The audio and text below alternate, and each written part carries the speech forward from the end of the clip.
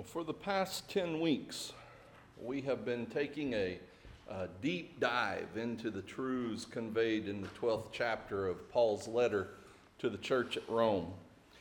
And when I first started preparing for this series, I knew I wanted to focus in on this concept of therefore, living in light of truth.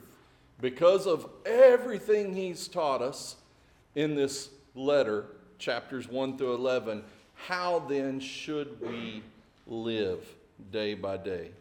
I hope that the Recharge books have been a blessing to you as you've soaked through the book of Romans, or up through chapter 12 at least. And I think it was through chapter 8, then plus chapter 12. But I hope that you've enjoyed that. Just a side note, we will not have a Recharge book for December this year.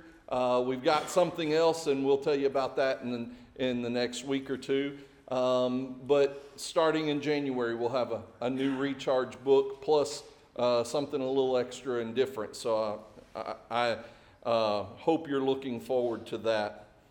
But, whenever I sit down to start preparing the sermon series, which actually I've spent a lot of time this week preparing the sermon series for January through March. And Brother Ron, you'll be glad to know that I've got a document to hand to you and Tim as y'all write these community group studies for our winter session. But as I always do when preparing a new series, the first thing I do is I look at the passage as a whole. Everything that I'm going to be trying to teach, whether that's a whole book or just a section of a book or whatever, and I look at that to determine how many divisions there needs to be within the chosen text to be able to adequately cover the main truths that are taught therein. And then after that is determined, I take a moment to briefly describe each of those sections to try to understand and make sure I've got the big idea of each of those sections. So, in other words, I summarize that section of the passage in just a couple of sentences.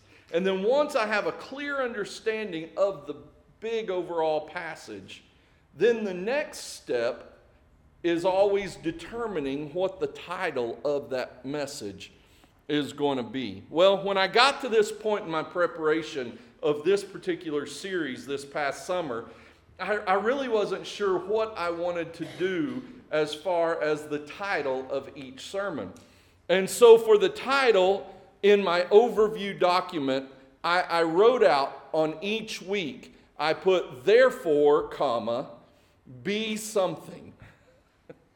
Be something. In fact, when we created the YouVersion interactive notes, we create those well in advance, and so on each one of those, every week it said, therefore, be something. And so every week I've looked at this as I go in to edit it, and I read those words, be something.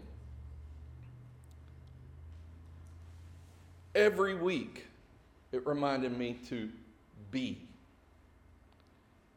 Well, over these past 10 weeks, we've been challenged to be peculiar, to be ordinary, to be impactful, to be gracious.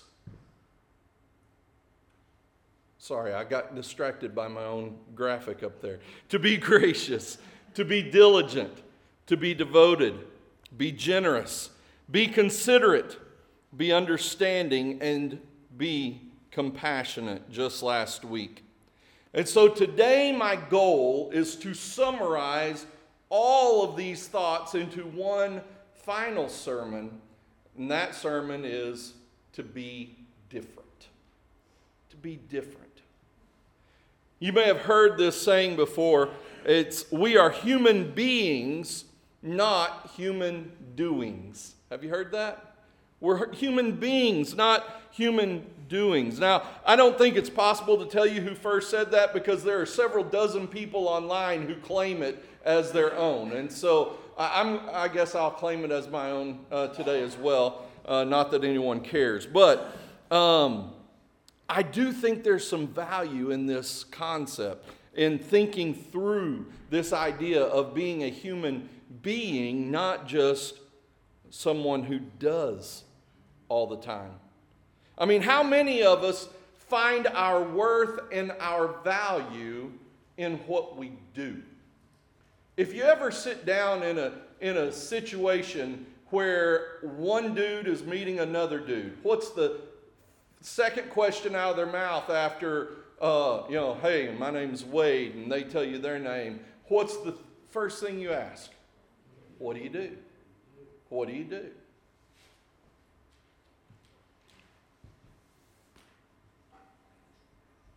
Why does God love us? Just think about it for a moment. Why does God love us? Is it for who we are, or is it for what we do? Well, of course, it's for who we are. He loves us just because. And so the question I think about today is, what does it mean to simply be? Well, most pastors go through some sort of training before they go into the ministry, whether that's seminary or Bible college. And the goal of this training is to prepare them for the ministry. I was blessed to be able to attend Central Baptist College for my undergraduate work and then go on to the BMA Theological Seminary for my Master of Divinity degree. And both of these schools provided me with a theological foundation that I needed to be able to serve the Lord in the role that He has placed me today.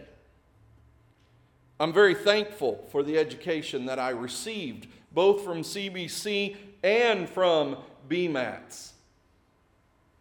I'm also very thankful for the lifelong friends that I gained from my time there at the school. But I must admit, there are some limitations to what these schools are able to provide when it comes to training ministers. And it's not just Central Baptist College and BMA Theological Seminary. It's true of almost every Bible college and seminary.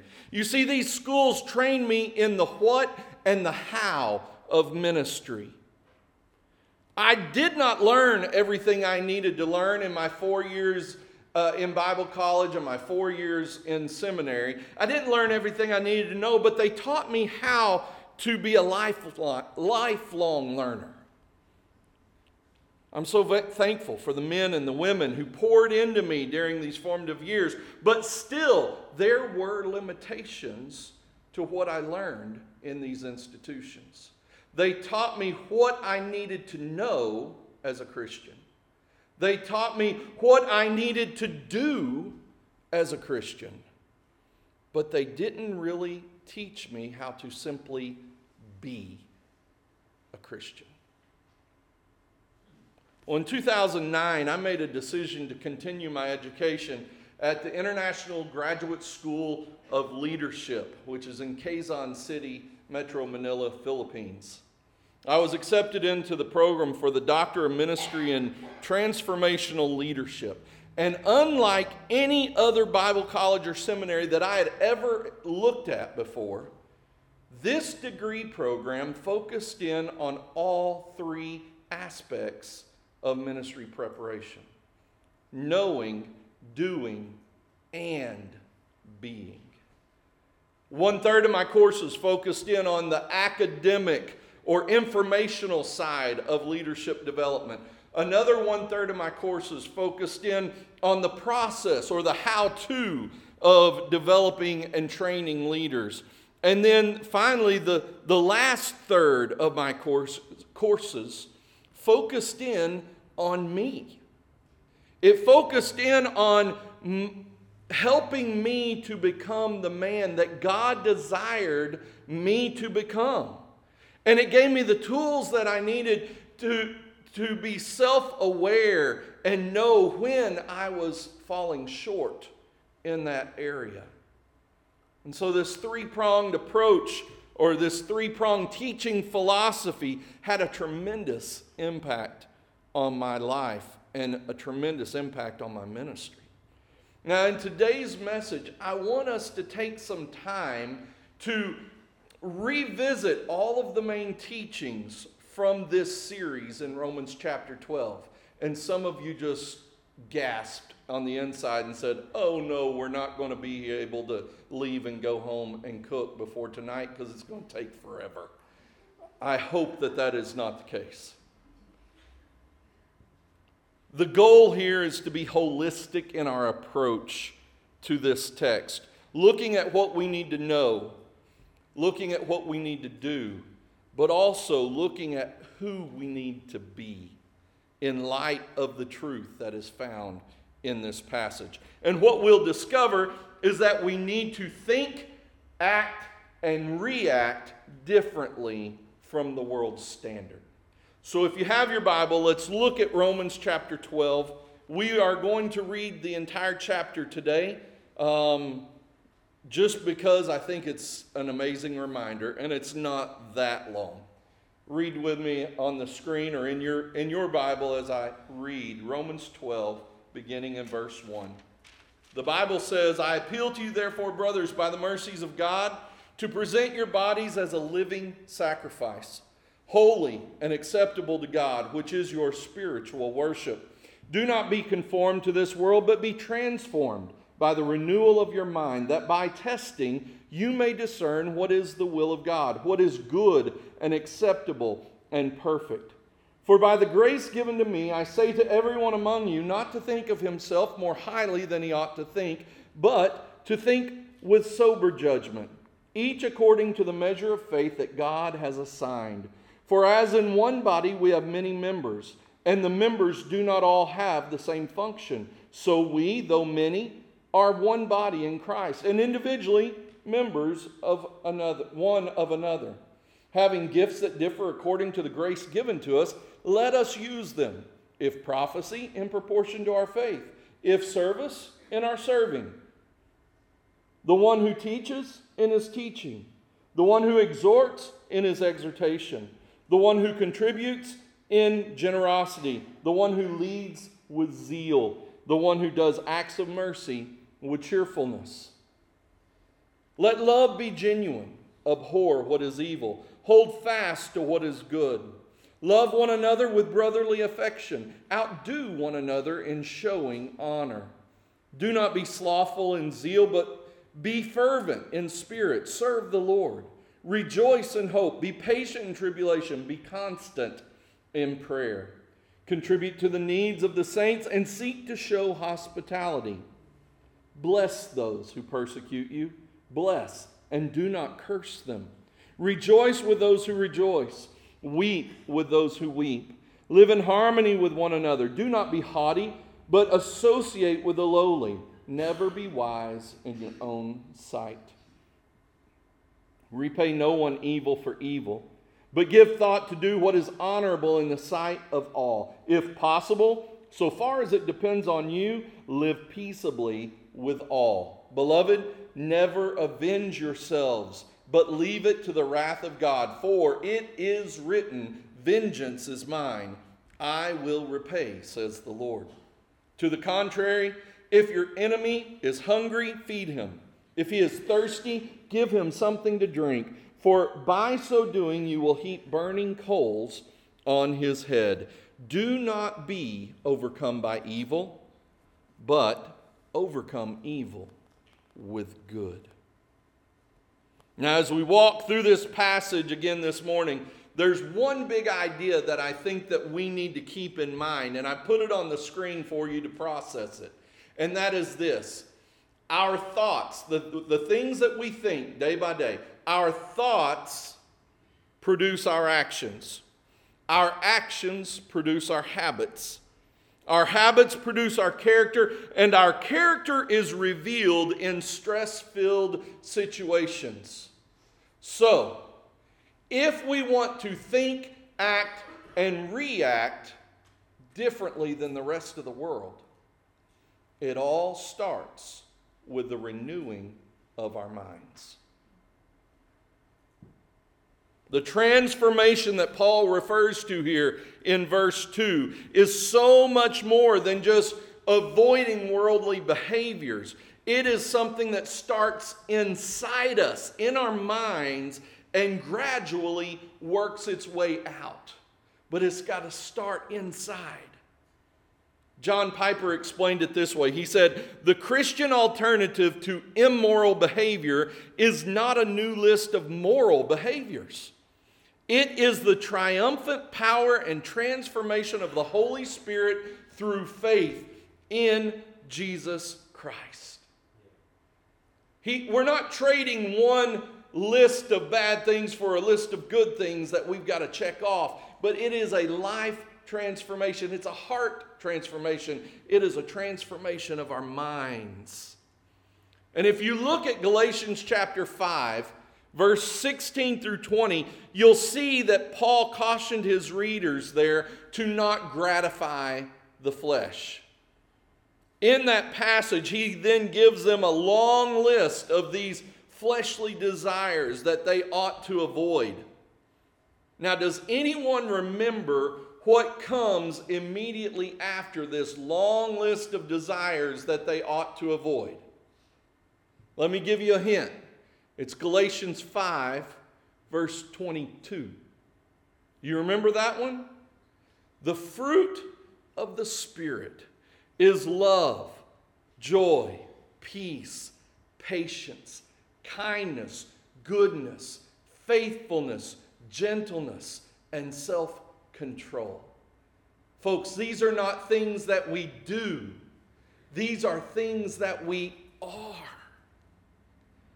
We must be loving, joyful, gentle, patient, peaceful, kind, and good. We must be, not do. So who we are is more important to God than what we know or what we do. So if that's the person that we want to be, we've got to start by thinking differently. So let's look at that first. Think differently.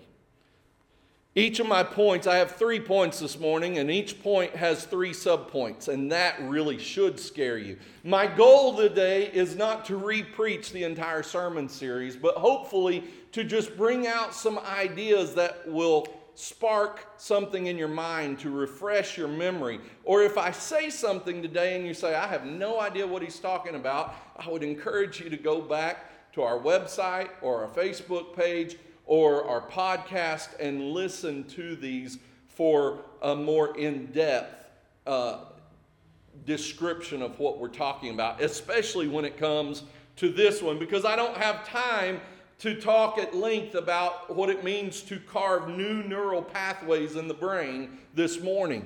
We spent a lot of time talking about that back in September. But that's the first step, is that we must have a renewal of our minds. We must allow our brains to carve new neural pathways by feeding it with information that brings glory to God. Our brains are amazing. They prioritize what we tell it is important. It's the best filing system in the world. And whatever we focus on, it will carve a pathway to get to that information as quickly as possible. Folks, if what we're thinking about is not God honoring, then that's the fastest thing it's going to take us to every time, because that's what we've told it to do. So how do we renew our minds? We renew our minds by spending time in the Word, filling our minds with things that bring honor and glory to God. Are you familiar with what Scripture tells us in Philippians chapter 4? Verse 7, it says, "And the peace of God, which surpasses all understanding, will guard your hearts and your minds in Christ Jesus." The peace of God will guard your mind. But then he goes on and says, "But Finally, brothers, whatever is true, whatever is honorable, whatever is just, whatever is pure, whatever is lovely, whatever is commendable, if there is any excellence, if there is anything worthy of praise, think about these things. Stop your stinking thinking. That's not original with me, I promise. But that's what we've got to do. We've got to think about the things that bring honor to God. So how do we do that? Well, what do you spend your days thinking about? I've heard a lot of people lately, and maybe it's because of the season that the Arkansas Razorback football team has had, but I've heard a lot of people talk about lately how they've just got to stop listening to sports radio as they're driving. But the same could be true in a lot of forums today. There's just a lot of hatred and negativity everywhere. On radio, television, videos online, social media, whatever. There's a lot of negativity out there, folks. We've got to replace that with positive things from God's Word. We need to spend time reading His Word. We need to spend time praying. We need to have devotional books that we read through and study. We need to listen to Christian music. And you may say, I don't like that style of music. I promise you, whatever style of music you enjoy, there's a Christian artist that sings it. It's not about the style of music. It's about the lyrics that are getting stuck in your head. Podcast or other downloadable content. There's a plethora of information available out there that can fill our minds with the things of God if we allow it. By the way, I don't know if you utilize this or not. You may not even have signed up, but if you go into our YouVersion events, there's a link to this. But we have access, we're paying for access for every single person here to have Right Now media available on your TV at home or your cell phones. And that's filled with all sorts of things. Kids shows, Bible studies, preaching, all sorts of things that you can go and watch online. If you want more information about that, go to the interactive notes or just see me later, and I can show you how to get signed up for that. Another thing that I'm excited that a lot of you are starting to get involved in is our discipleship pathways. The opportunity to spend time in God's Word each day. And it's just simple questions. Read the Bible, find the answers. If you're interested in the discipleship pathway, I encourage you to check into that as well. The key here is that we must replace these bad thoughts with thoughts that bring glory to God. Now, these are just a few spiritual activities that you can incorporate into your daily schedule, but it requires discipline. That's why they call it spiritual disciplines. It requires discipline. And with that discipline, transformation will follow. He transforms us by renewing our minds. Day by day, renewing our minds. Well, as transformation begins, the Spirit will begin dealing with your attitude toward others and your attitude about yourself, which is what we see in verse 3 of Romans 12. And that is humility. He said, don't think of yourself more highly than you ought, but think with sober judgment. Folks, humility is not thinking less of yourself. Humility is thinking of yourself less. I'm going to say it again. Humility is not thinking less of yourself. It is thinking of yourself less.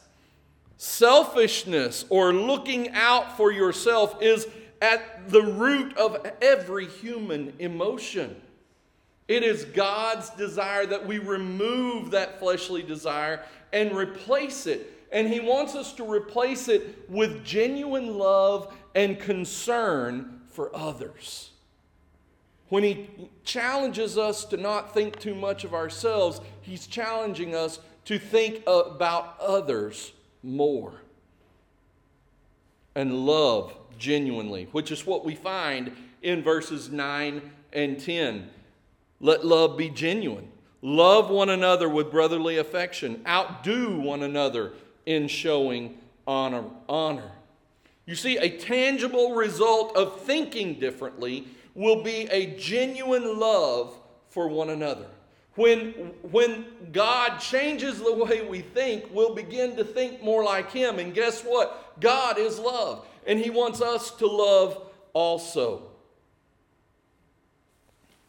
Rather than seeking to tear others down, we seek to honor them with our words and honor them with our actions. So how can we actually see this happen in our lives? You know, it's one thing to talk about it, but how does it actually happen? Well, it starts with retraining our brain with the things of God through spiritual disciplines that I mentioned earlier. But then the next thing is that we must have a goal of having the mindset of Christ. In Philippians chapter 2, we find this mindset of Christ. And rather than read it to you, I've summarized 4 big things that God taught me when I was in my 20s. And that was this: do nothing out of selfish ambition or conceit. Consider the interest of others before your own interest. Empty yourself of any thoughts of entitlement and become a servant to all in obedience to Him. That's what Philippians 2 is teaching us. And one of these days, I hope to learn that lesson well. But it's a process. It's been a process now for about 30 years. I remember very distinctly the day I discovered Philippians chapter 2. It slapped me upside the face, and it's been doing that ever since. But you know, if you look at these 4 things, every single one of these steps begins in the mind. It begins in the mind. So we need to think differently. So what will you do today to start thinking differently? I want you to take a moment, if you would, please, and ask the Lord, okay, Lord, what do you want me to do? What do you want me to do differently in what I'm thinking, in what I'm focusing my time and my thoughts on? Maybe it's something to do with the amount of time you spend in His Word. Or maybe it's something to do with the amount of time you spend in prayer to Him. Or maybe it's something to do with the selfish ambition that's in your heart and your desires to advance no matter the cost. Or maybe it's something to do with just not being concerned for others. Maybe you need to change the way you view others and their concern. When God reveals that to you, what are you going to do with it? I have a feeling, if I know the Spirit of God, and I've spent a lot of time trying to get to know the Spirit of God, I have a feeling that if you have lifted up that prayer to Him, He's already put something in your heart that you know, this is what I need to do. What are you going to do with that? Will you write it down somewhere? Will you make a promise to God in your heart and maybe to an accountability partner and say, I'm going to start this process of thinking differently? Well, the second thing I want us to look at in this chapter this morning is that we also must act differently. Act differently. Under this point, we have three different ways that we ought to act differently. The first of those is in our commitment to God. If you look back at the very first verse of Romans chapter 12, verse 1, what God calls us to do through the writing of Paul is extreme. He says we should present our bodies as living sacrifices, holy and acceptable to Him. You know, I quoted my friend back a couple months ago when we were studying this. He said the problem with living sacrifices is that they keep crawling off the altar.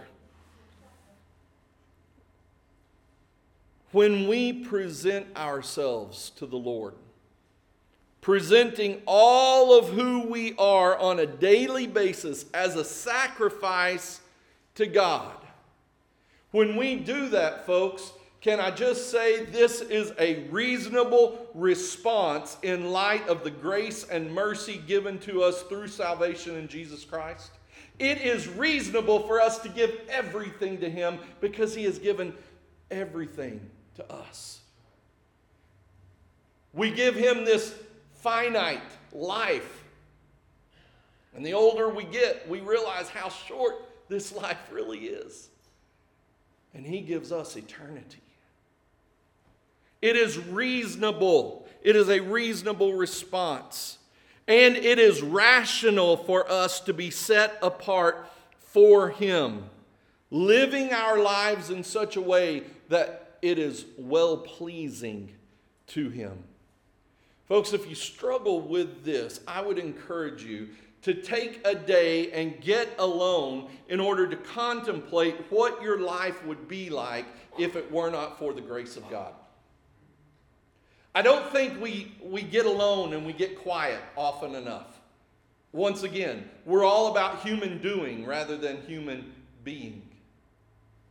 Get alone and spend a day. Be sure and take a journal with you, or if you don't like to write, that's fine. Use a memo recording device on your cell phone, or get an old tape recorder and record your thoughts about God and what He has done for you. Now, frankly, this would be good for everyone to do, not just for those that are struggling.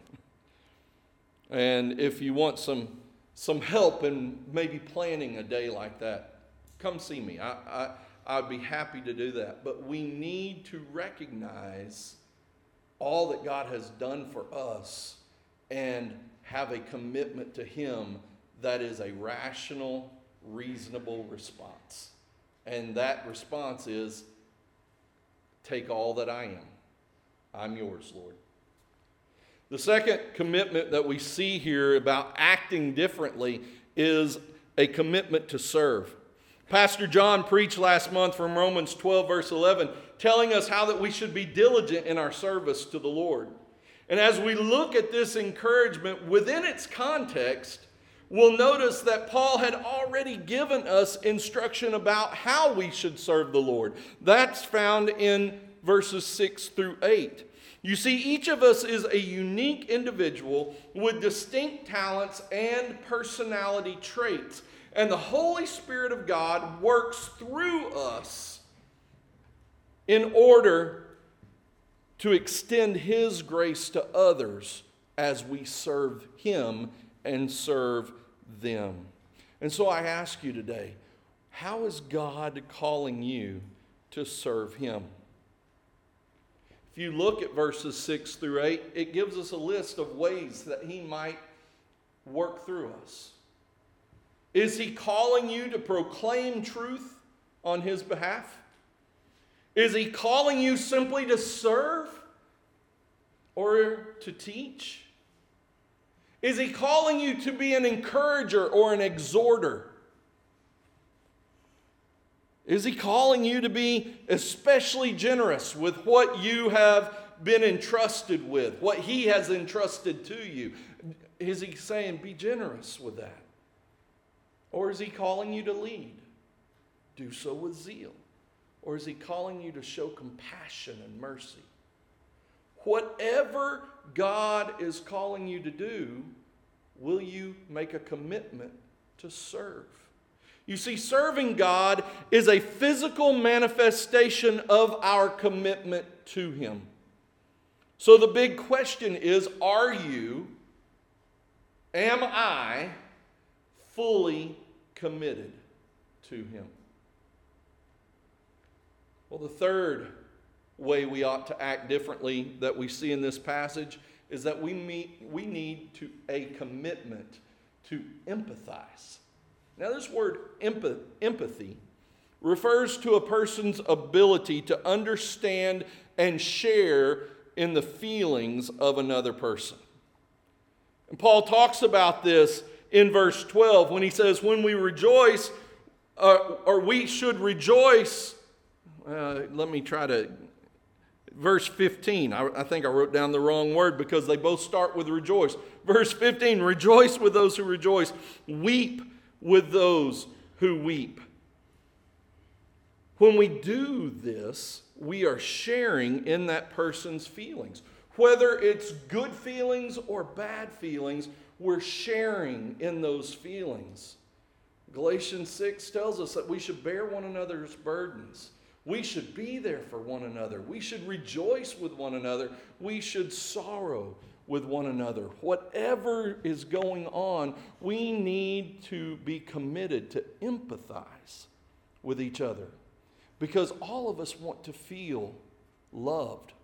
All of us want a place of belonging.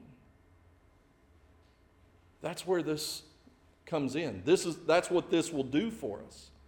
It will help all of us to feel like we belong.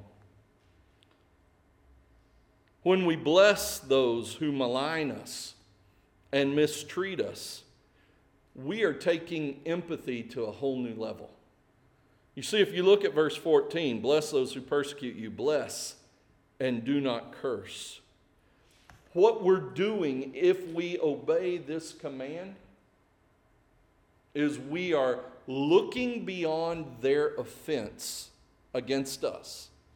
We're looking beyond their offense and extending grace to them. And by the way, that is unmerited favor. Okay? They don't deserve it. But neither did we. And God offered it to us. And now He's saying, bless, do not curse. So we're looking beyond their offense and extending grace to them. Do you remember what 1 Peter 4 tells us? Verse 8 says, above all, keep loving one another earnestly, since love covers a multitude of sins. Again, we see thoughts producing actions. Our thoughts of love produces empathy. When they're rejoicing, when they're weeping, or when they're persecuting. In all situations, we extend grace.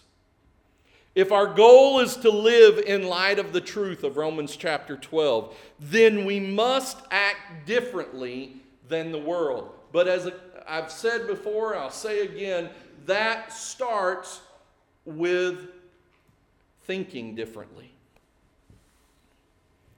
Loving is different.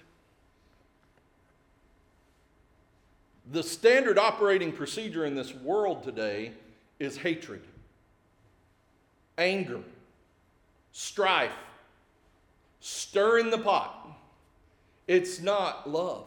Loving is different. And all three of these actions find their root in love.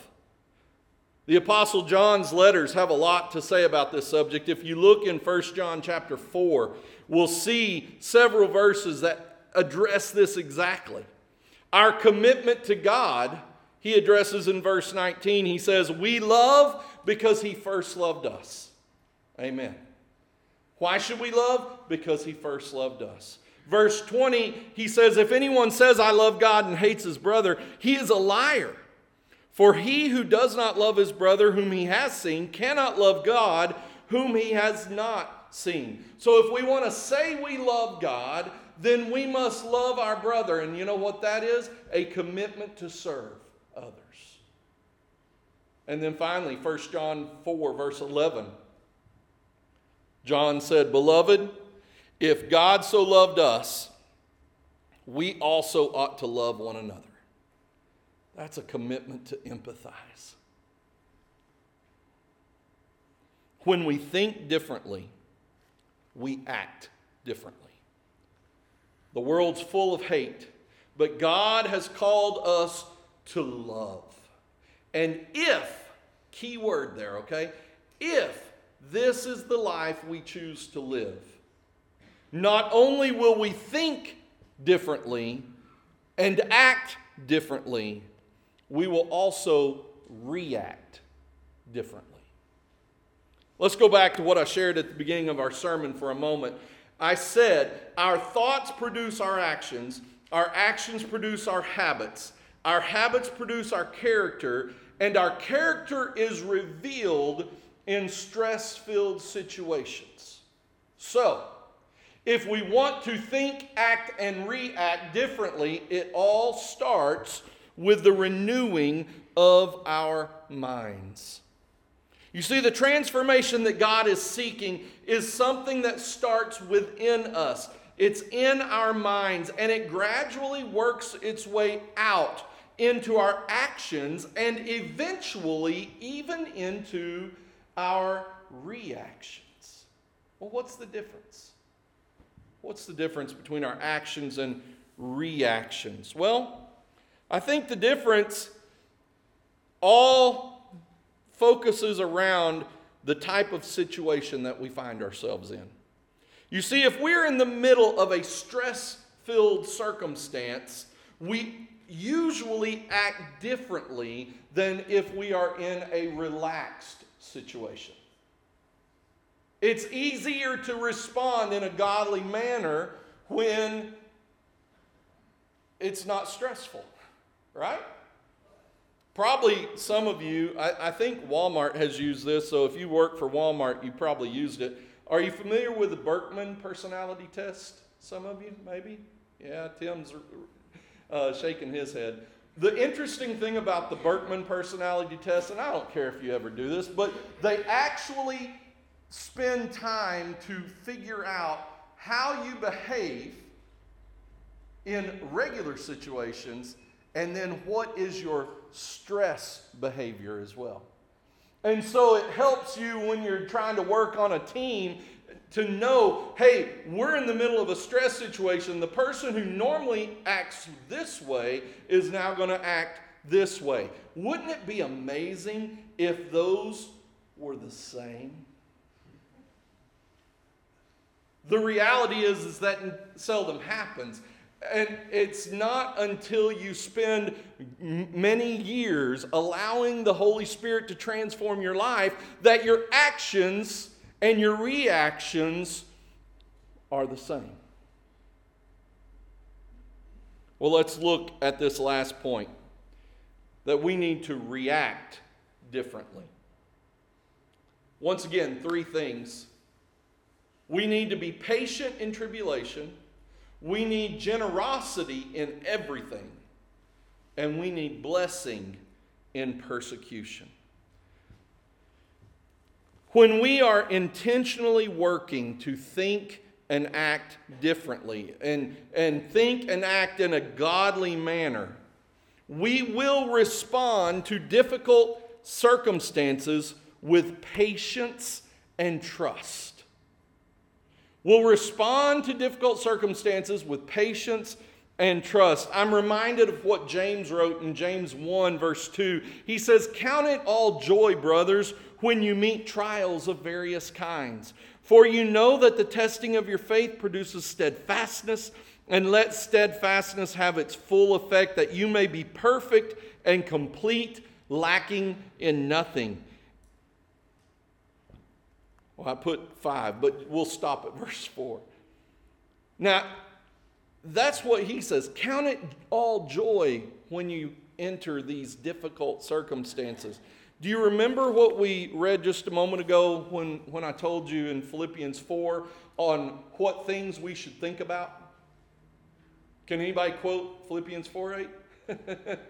I know what it says, but I couldn't quote it to you. There's too many things that it says that we should think about. But the good news is there's a lot of options there. Do you know what it says in the 2 verses just before Philippians 4:8, where it tells us that we need to think on those things?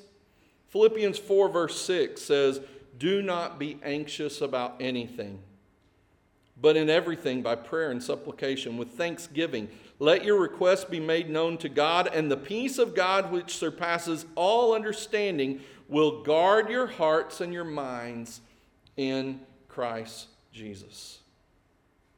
You see, folks, these verses teach us that if we entrust everything to God through prayer, then we can experience the peace of God even in those difficult circumstances. We don't have to worry about these things. We don't have to be anxious about these things when we are trusting, truly trusting God with a situation. All comes back to how much do you really believe what you say you believe about trusting God. Well, when we think differently, we act differently, and we can then react differently by being patient in our tribulations. The next thing that we see there is a generosity in everything. You see, this kind of trust affects all aspects of our lives. If we trust God and we're not worried and we're not anxious, then you know what? That will affect our willingness to be generous. When we are confronted with a need, if we're truly trusting God to provide for all of our needs, we will react with generosity. I'm going to let that sink for a moment.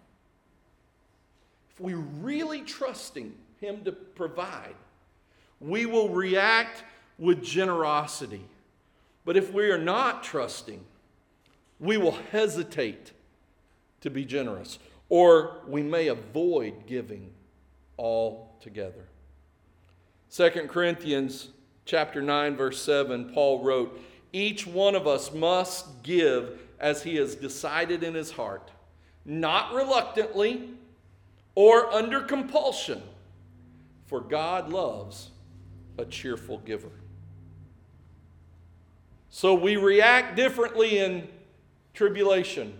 We react differently when shown a need. And then we react differently when facing persecution. We have blessings in persecution. We bless others in persecution. Can I just say this is quite possibly the most difficult instruction in all of chapter 12 of Romans?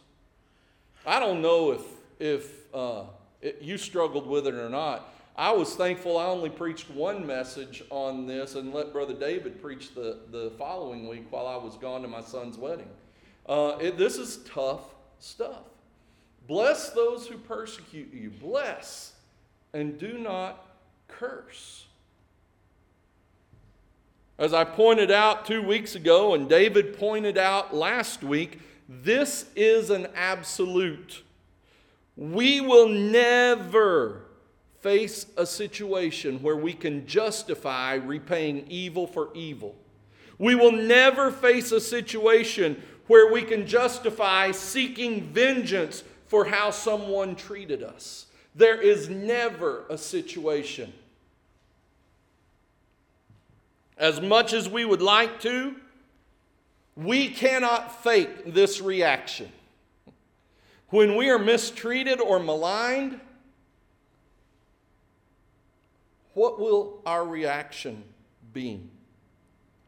Blessing those who malign us and blessing those who mistreat us is only possible if you are well on your way through this transformation process, also known as discipleship. You know, if we're going to be the salt and light that Jesus described in Matthew chapter 5, then we also have to have the attitudes that He described in Matthew chapter 5. Matthew 5 verse 4, he says, "Blessed are those who mourn, for they shall be comforted." Weep with those who weep, right? Verse 5, he said, Blessed are the meek, for they shall inherit the earth. Don't think too much of yourself. He goes on and says, "Blessed are those who hunger and thirst for righteousness, for they shall be filled." Think on godly things. Verse 9, and goes on, "Blessed are the peacemakers, for they shall be called the sons of God." For as much as it depends upon you, live in peace with all men. Verse 10, Matthew 5:10, "Blessed are those who are persecuted for righteousness' sake, for theirs is the kingdom of heaven. Blessed are you when others revile you and persecute you and utter all kinds of evil against you falsely for my sake," or on my account. "Rejoice," he says. "Rejoice and be glad, for your reward is great in heaven, for so they persecuted the prophets who were before you." That's the attitude, the Beatitudes. But those are the attitudes that Jesus challenges us. And then he says in verse 13, immediately after that, "You are the salt of the earth. But if the salt has lost its taste, how shall its saltiness be restored? It is no longer good for anything except to be thrown out and trampled under people's feet." And then he says, "You are the light of the world. A city set on a hill cannot be hidden. Nor do people light a lamp and put it under a basket, but on a stand, and it gives light into the whole house. In the same way, let your light shine before others, so that they may see your good works and give glory to your Father who is in heaven." Folks, it's important that we think differently. It's important that we act differently. But it's so very important that we react differently. Because the way we react when dealing with difficult circumstances matters. People see that. And if we blow it, then we're no longer salt. If we blow it, we're no longer light. A few minutes ago, I read from James 1 about counting it all joy when we go through difficult circumstances. If you move ahead in verse 12 of James 1, he says, "Blessed is the man who remains steadfast under trial." Steadfast. Too many times we're like this. But steadfast. Verse 19, he says, "Know this, my beloved brothers, let every person be quick to hear, slow to speak, slow to anger, for the anger of man does not produce the righteousness of God."